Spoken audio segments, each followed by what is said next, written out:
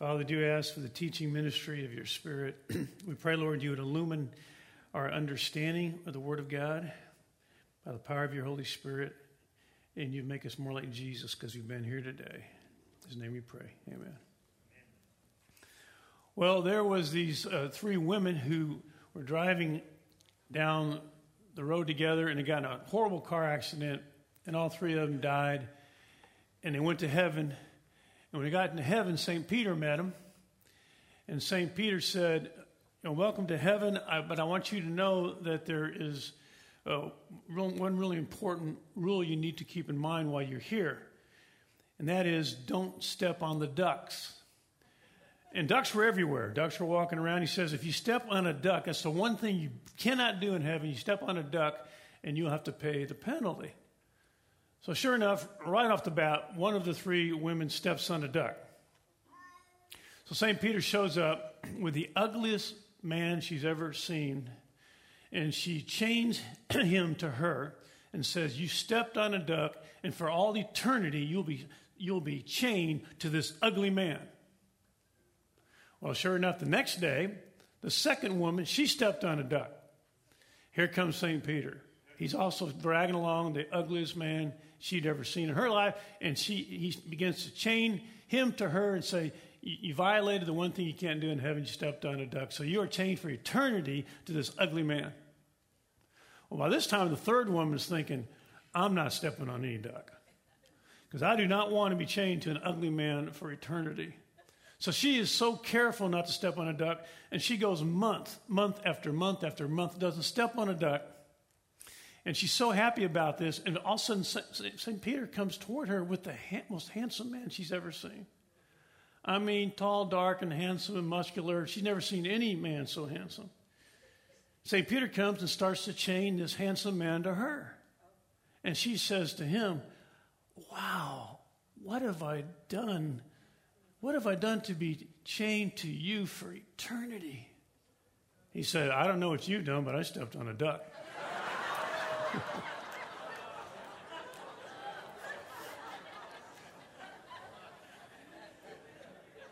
Well, heaven isn't really like that. Heaven is actually so glorious, and the rewards that we receive, that'll be forever and ever, are just so important that we keep in mind the reality of where we're headed and what is waiting for us when we get there. And I say that up front because as we come to the end of this message, you'll understand why this is so important. Now, we began this series on Food for the Soul, learning how to study the Bible. Remember, there's three key words that we want to keep in mind when we study the Bible, and those three words are observation, interpretation, and application. Observation, what do I see? Paying attention to every detail of what you're reading. What do I see? Interpretation, what does it mean? What did it mean to the original audience? And then what actually transfers to me? What principle? What does it mean to me today? An application, how does it work? How do I apply it to my life?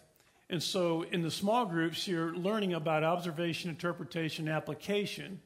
And there's just a great opportunity to discuss this in your small groups after you hear the video each week.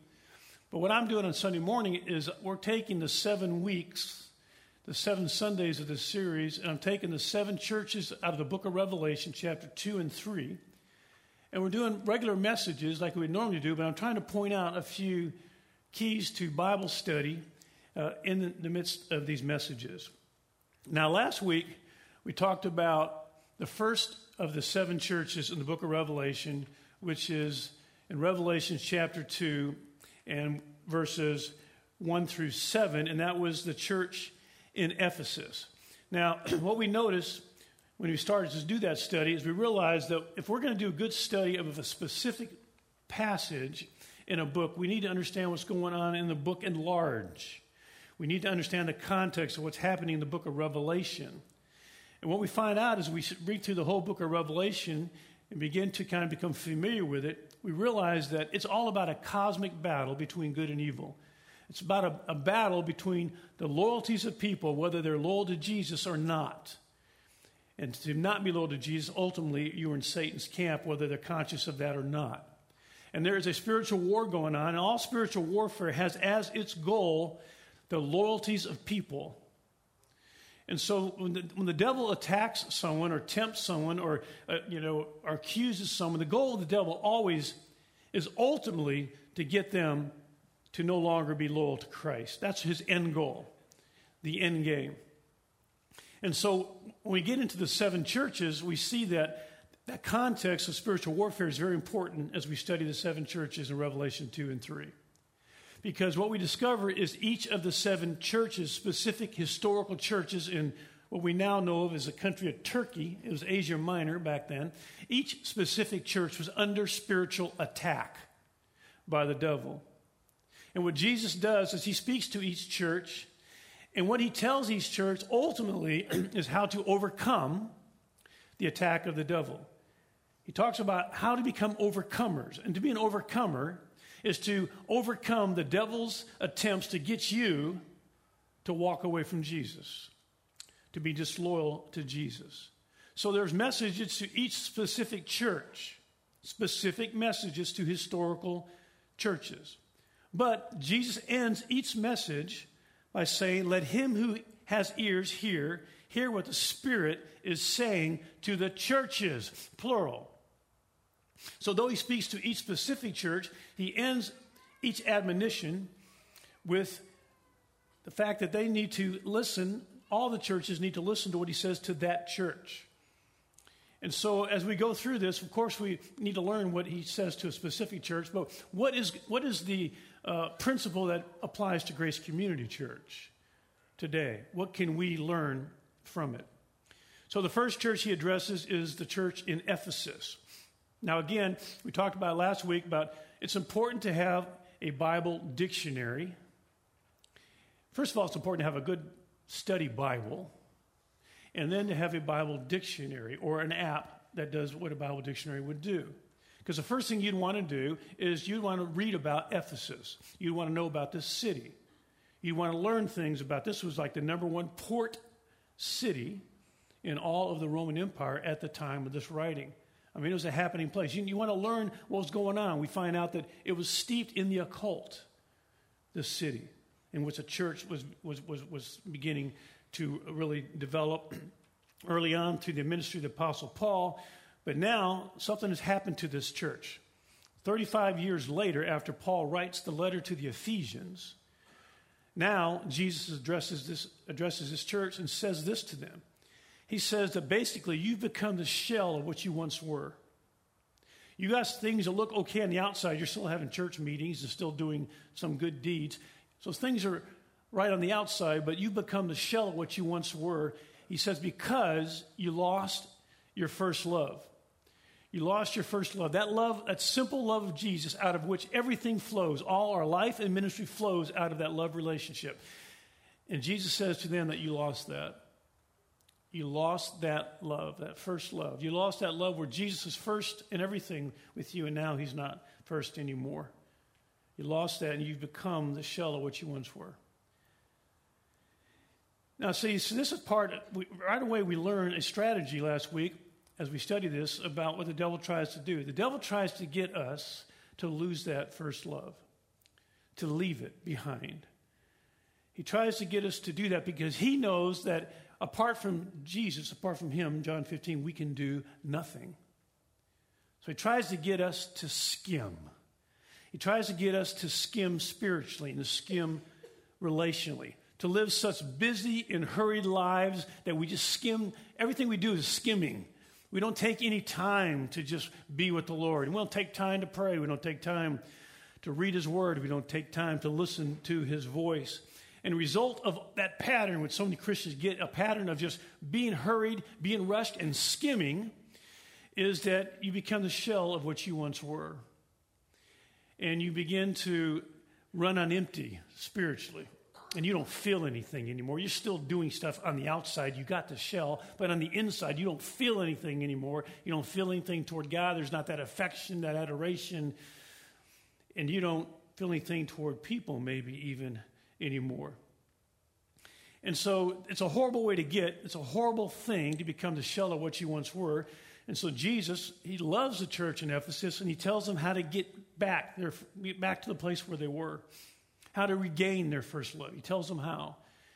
And simply we summarize what he said last week as remember, repent, and redo. Remember what it was like when we just loved Jesus, and everything was about just loving him. It was a joy to spend time with him. And go back and remember that time. And then repent from this kind of the way things got and how you turned away and got your priorities all messed up. Repent from that. Make a turn back. And then redo. Begin to redo the things you did at first. What was that pattern that you had that you really caused you to walk closer to Jesus? What were you doing? How much time were you spending with him? What was your schedule like? I mean, go ahead and redo that. Go back to that. And so that's what we talked about last week. And that's one of the key strategies of the devil, by the way, not just against the church in Ephesus, but against churches. Remember, this is a message to the churches. That we got to realize that the enemy wants us to skim. He wants us to not spend time with Jesus. He wants us to not go deep with Jesus. He wants us to leave, to leave that first love behind, because we got so many other things that we love and demand our time. And so pay attention to that. Don't let that happen to you. Now remember, what's ultimately at stake is the devil doesn't just want you to, stop having good quiet times and good devotionals. The devil wants you to leave your loyalty behind to Christ. And what we got to understand is if I leave my affection behind and my adoration behind, it's not long before I leave my allegiance behind. And so pay attention to that. Don't let that happen. And if it already has happened, remember, repent, and redo. Get it back. All right, now we're going to go to the second church that Jesus addresses in the book of Revelation, Revelation chapter 2, verses 8 through 11. And this is a church in Smyrna. Let's read the account. Revelation 2, starting in verse 8. Says, and to the angel of the church in Smyrna write, the first and the last, who was dead and has come to life, says this, I know your tribulation and your poverty, but you are rich. And the blasphemy by those who say they are Jews and are not, but are a synagogue of Satan. Do not fear what you are about to suffer. Behold, the devil is about to cast some of you into prison, so that you will be tested, and you will have tribulation for 10 days. Be faithful until death, and I'll give you the crown of life. He who has an ear, let him hear what the Spirit says to the churches. He who overcomes will not be hurt by the second death. So now the first thing we should do as Bible students, the first thing we ought to do is we ought to open up a Bible dictionary and we should read some about Smyrna. We should find out about this city, what was going on in this city. What we'd learn is that Smyrna was a city about 40 miles north of Ephesus, in the country of Turkey today. Now today that city is the city of Izmir. I've been to that city. I've been to the ruins of Smyrna as well.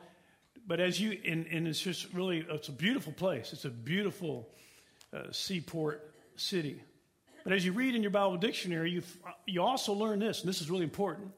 You learn that Smyrna was the center of emperor worship in the time of the writing of the book of Revelation. It was a center of emperor worship. In fact, emperor worship in Smyrna was compulsory for every Roman citizen on the threat of death. Once a year, a citizen had to burn incense on the altar to the Godhead of Caesar. And after he did that, or she did that, you were then issued a certificate proving that you had done your emperor worship. Yet most Christians refuse to do this.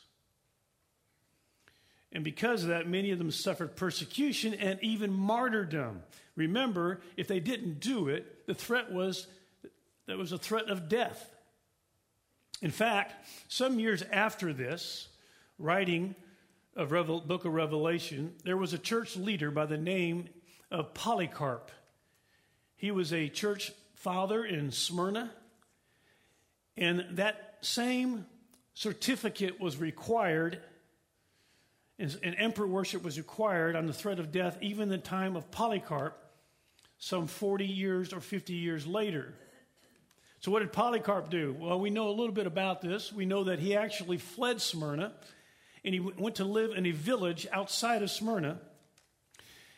But he was found. A captain knocked on the door with his troops behind him.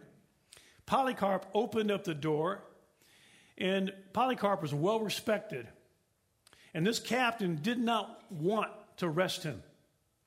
So he pleads with Polycarp, and he actually says to him, just say Caesar is Lord. Just say it. You don't have to mean it. Just say it. So we don't have to arrest you. Just say it. And Polycarp is quoted as saying, referring to Jesus, he's been my God for 86 years and he's never betrayed me yet. How can I betray my Lord and Savior Jesus Christ? So they led him back to Smyrna. They tied him to a stake and they set him on fire. But he would not deny his Lord. He would not do it. Now, what is it in somebody, what is going on in somebody's life to make them like that? We'll come back to that. Now, the Romans were not the only ones that were persecuting Christians in Smyrna at this time.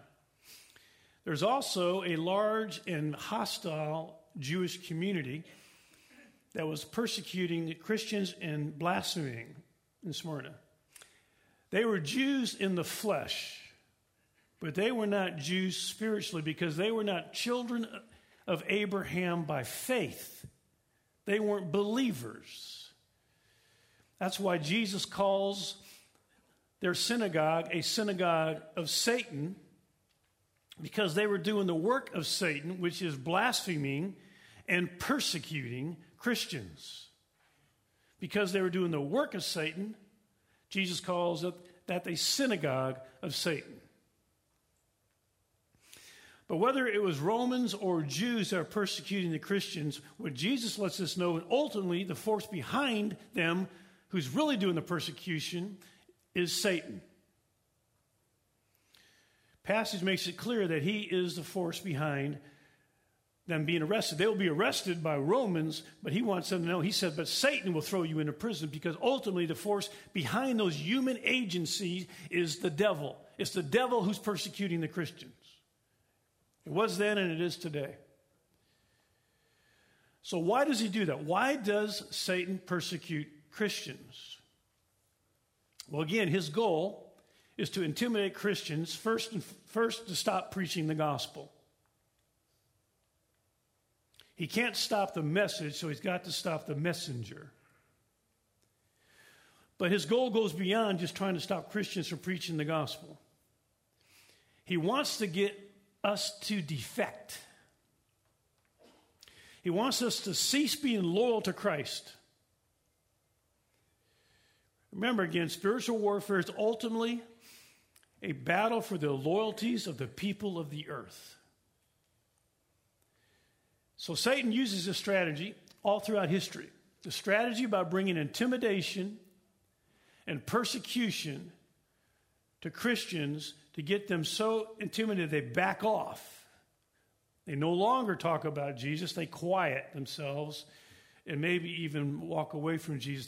That's the devil's ultimate goal.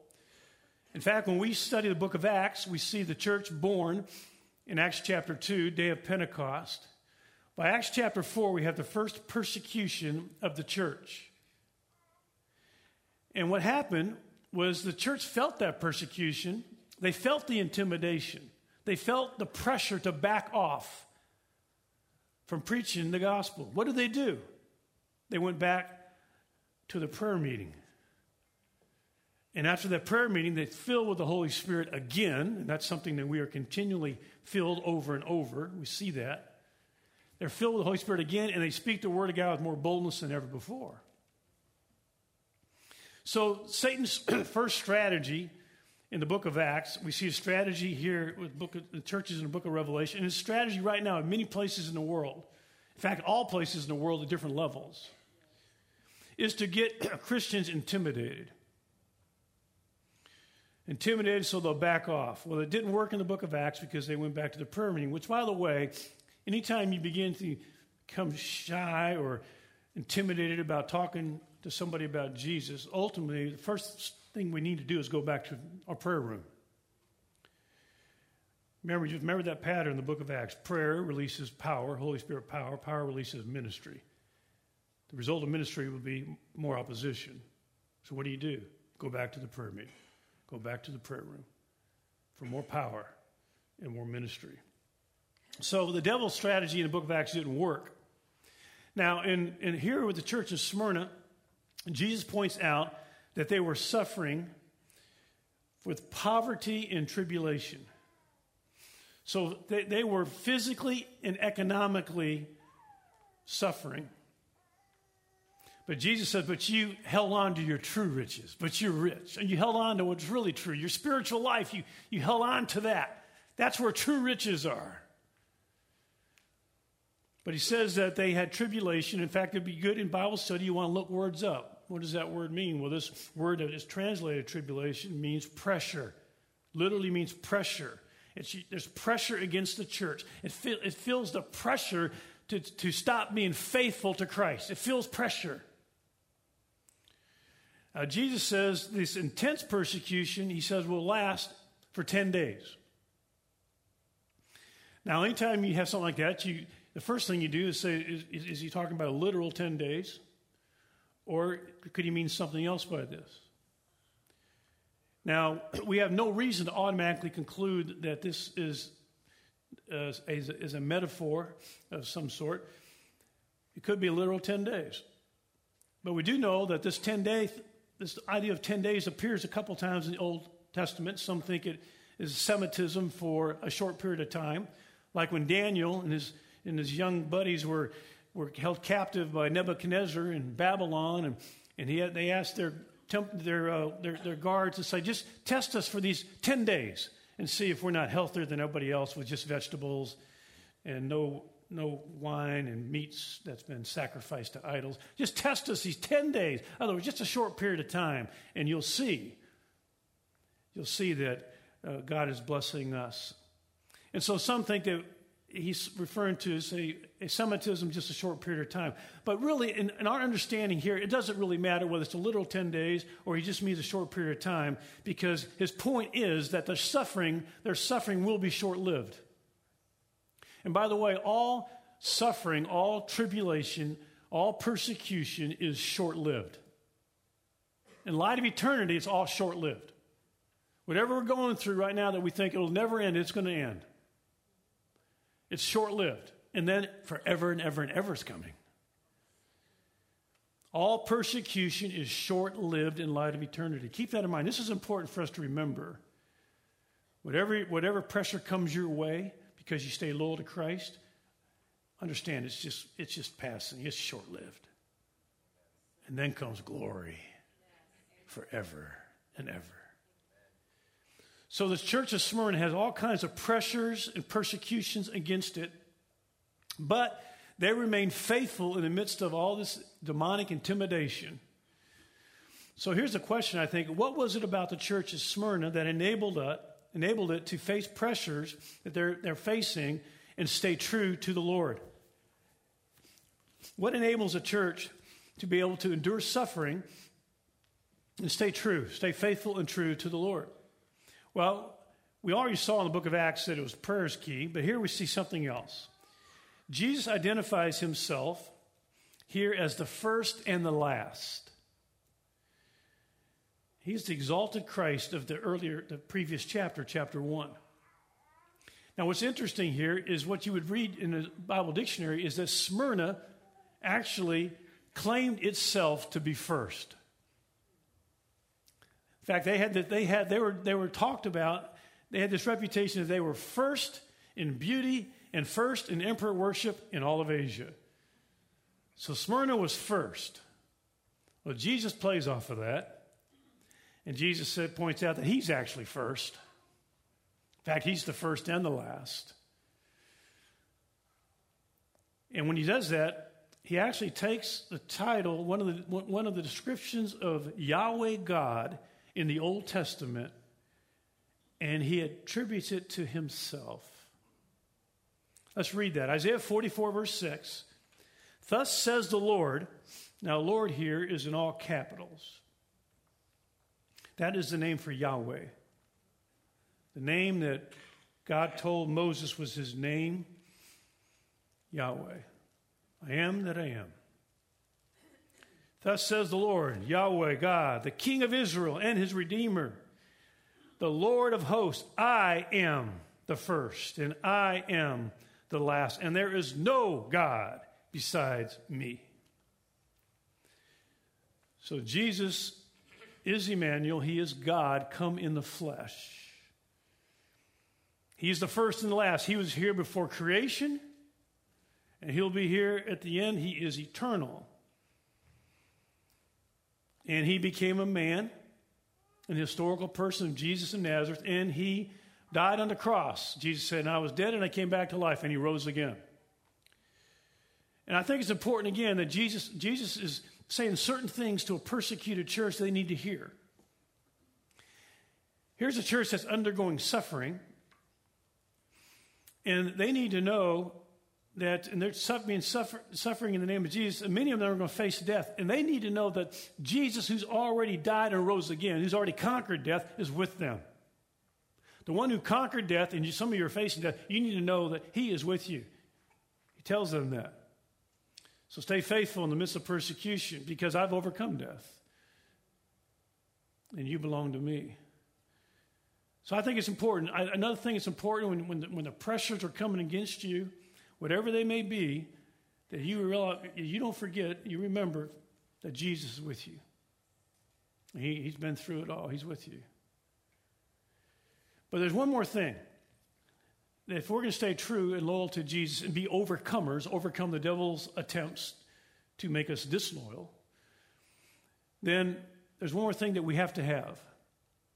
The Church of Smyrna had it. And that is an eternal perspective. They believed that they wouldn't be hurt by the second death. They believed that they would be rewarded the crown of life. They're going to live forever in glory in heaven. They're going to be rewarded for their faith and faithfulness. And that's so important. And if you're going to be able to handle difficulties, you got to believe what is coming is worth going through this and staying true. You got to believe it. And what's coming is worth it.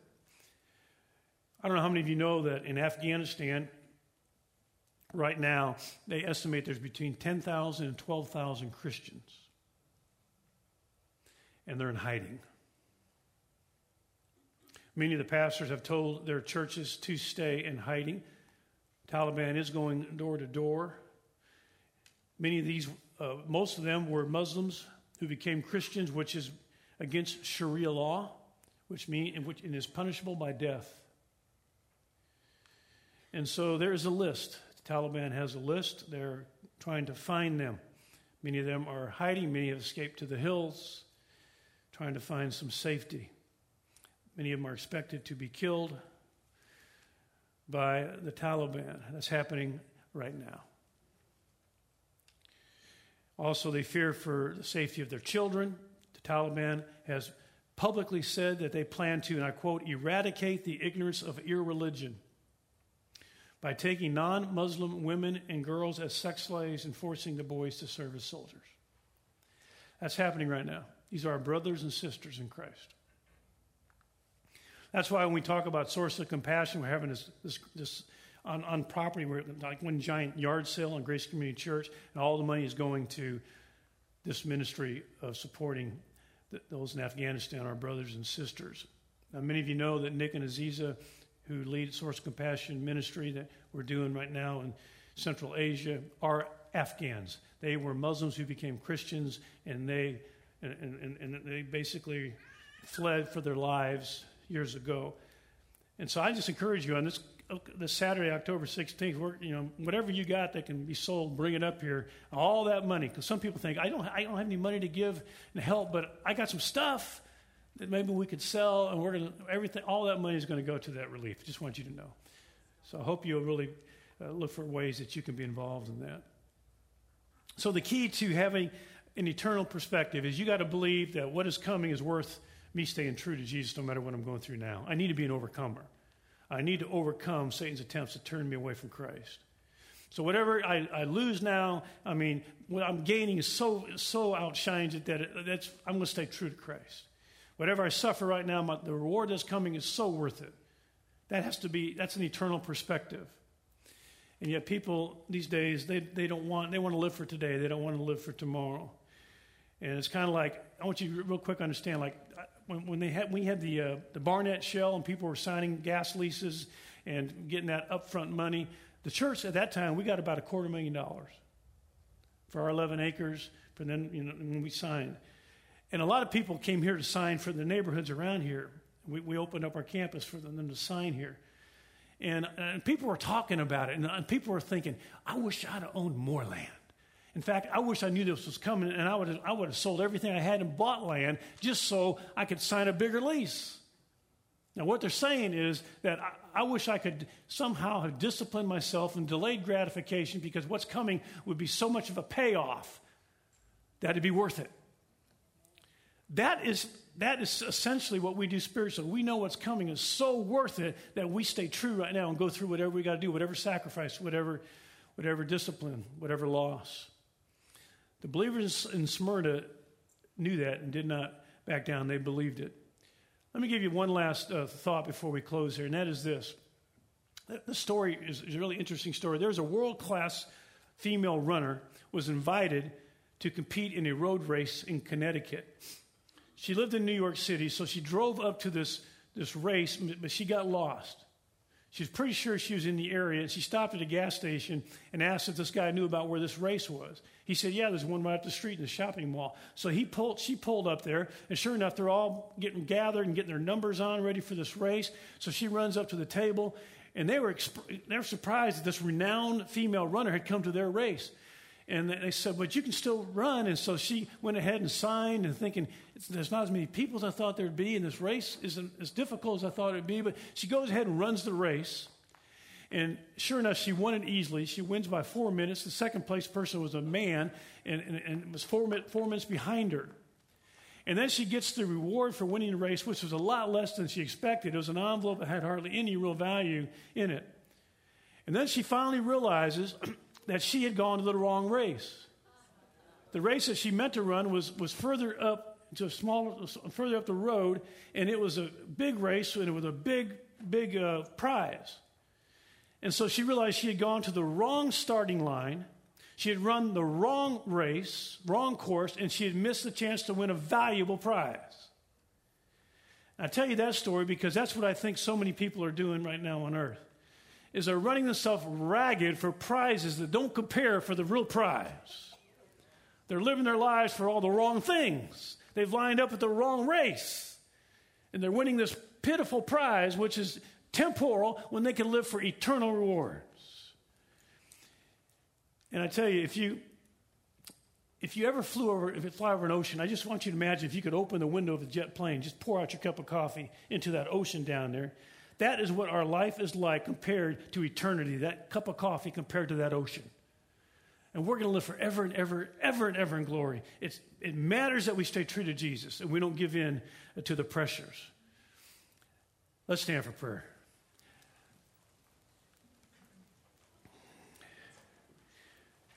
Jose, why don't you come on up here? We're going to just close in prayer.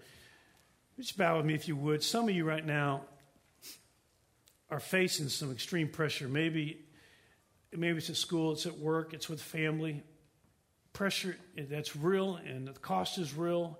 It costs you relationships. It could cost you your job. There's all kinds of pressure you're feeling not to stay true to Jesus, not to speak about Jesus. Some of you are under a lot of pressure. Some of you aren't. Some of you aren't right now, but you will be. But some of you right now are. And we're going to close by praying for you. So as Hosea is going to just sing over us this song, I've decided to follow Jesus, a familiar song for many of you. But some of you right now are under a lot of pressure to compromise. And you know who you are right now. You know that's you. And we want to pray for you. We want you to stay true. So if that's you, just come out of your seat right now to the front so we can close by praying for you. Just quickly, slip out of your seat. You're under some pressure right now. Slip out of your seat and come on up so we can pray for you. Anybody else? You don't have to explain what it is, but you know there's just some pressure you're under right now. Pressure to back off. Anybody else?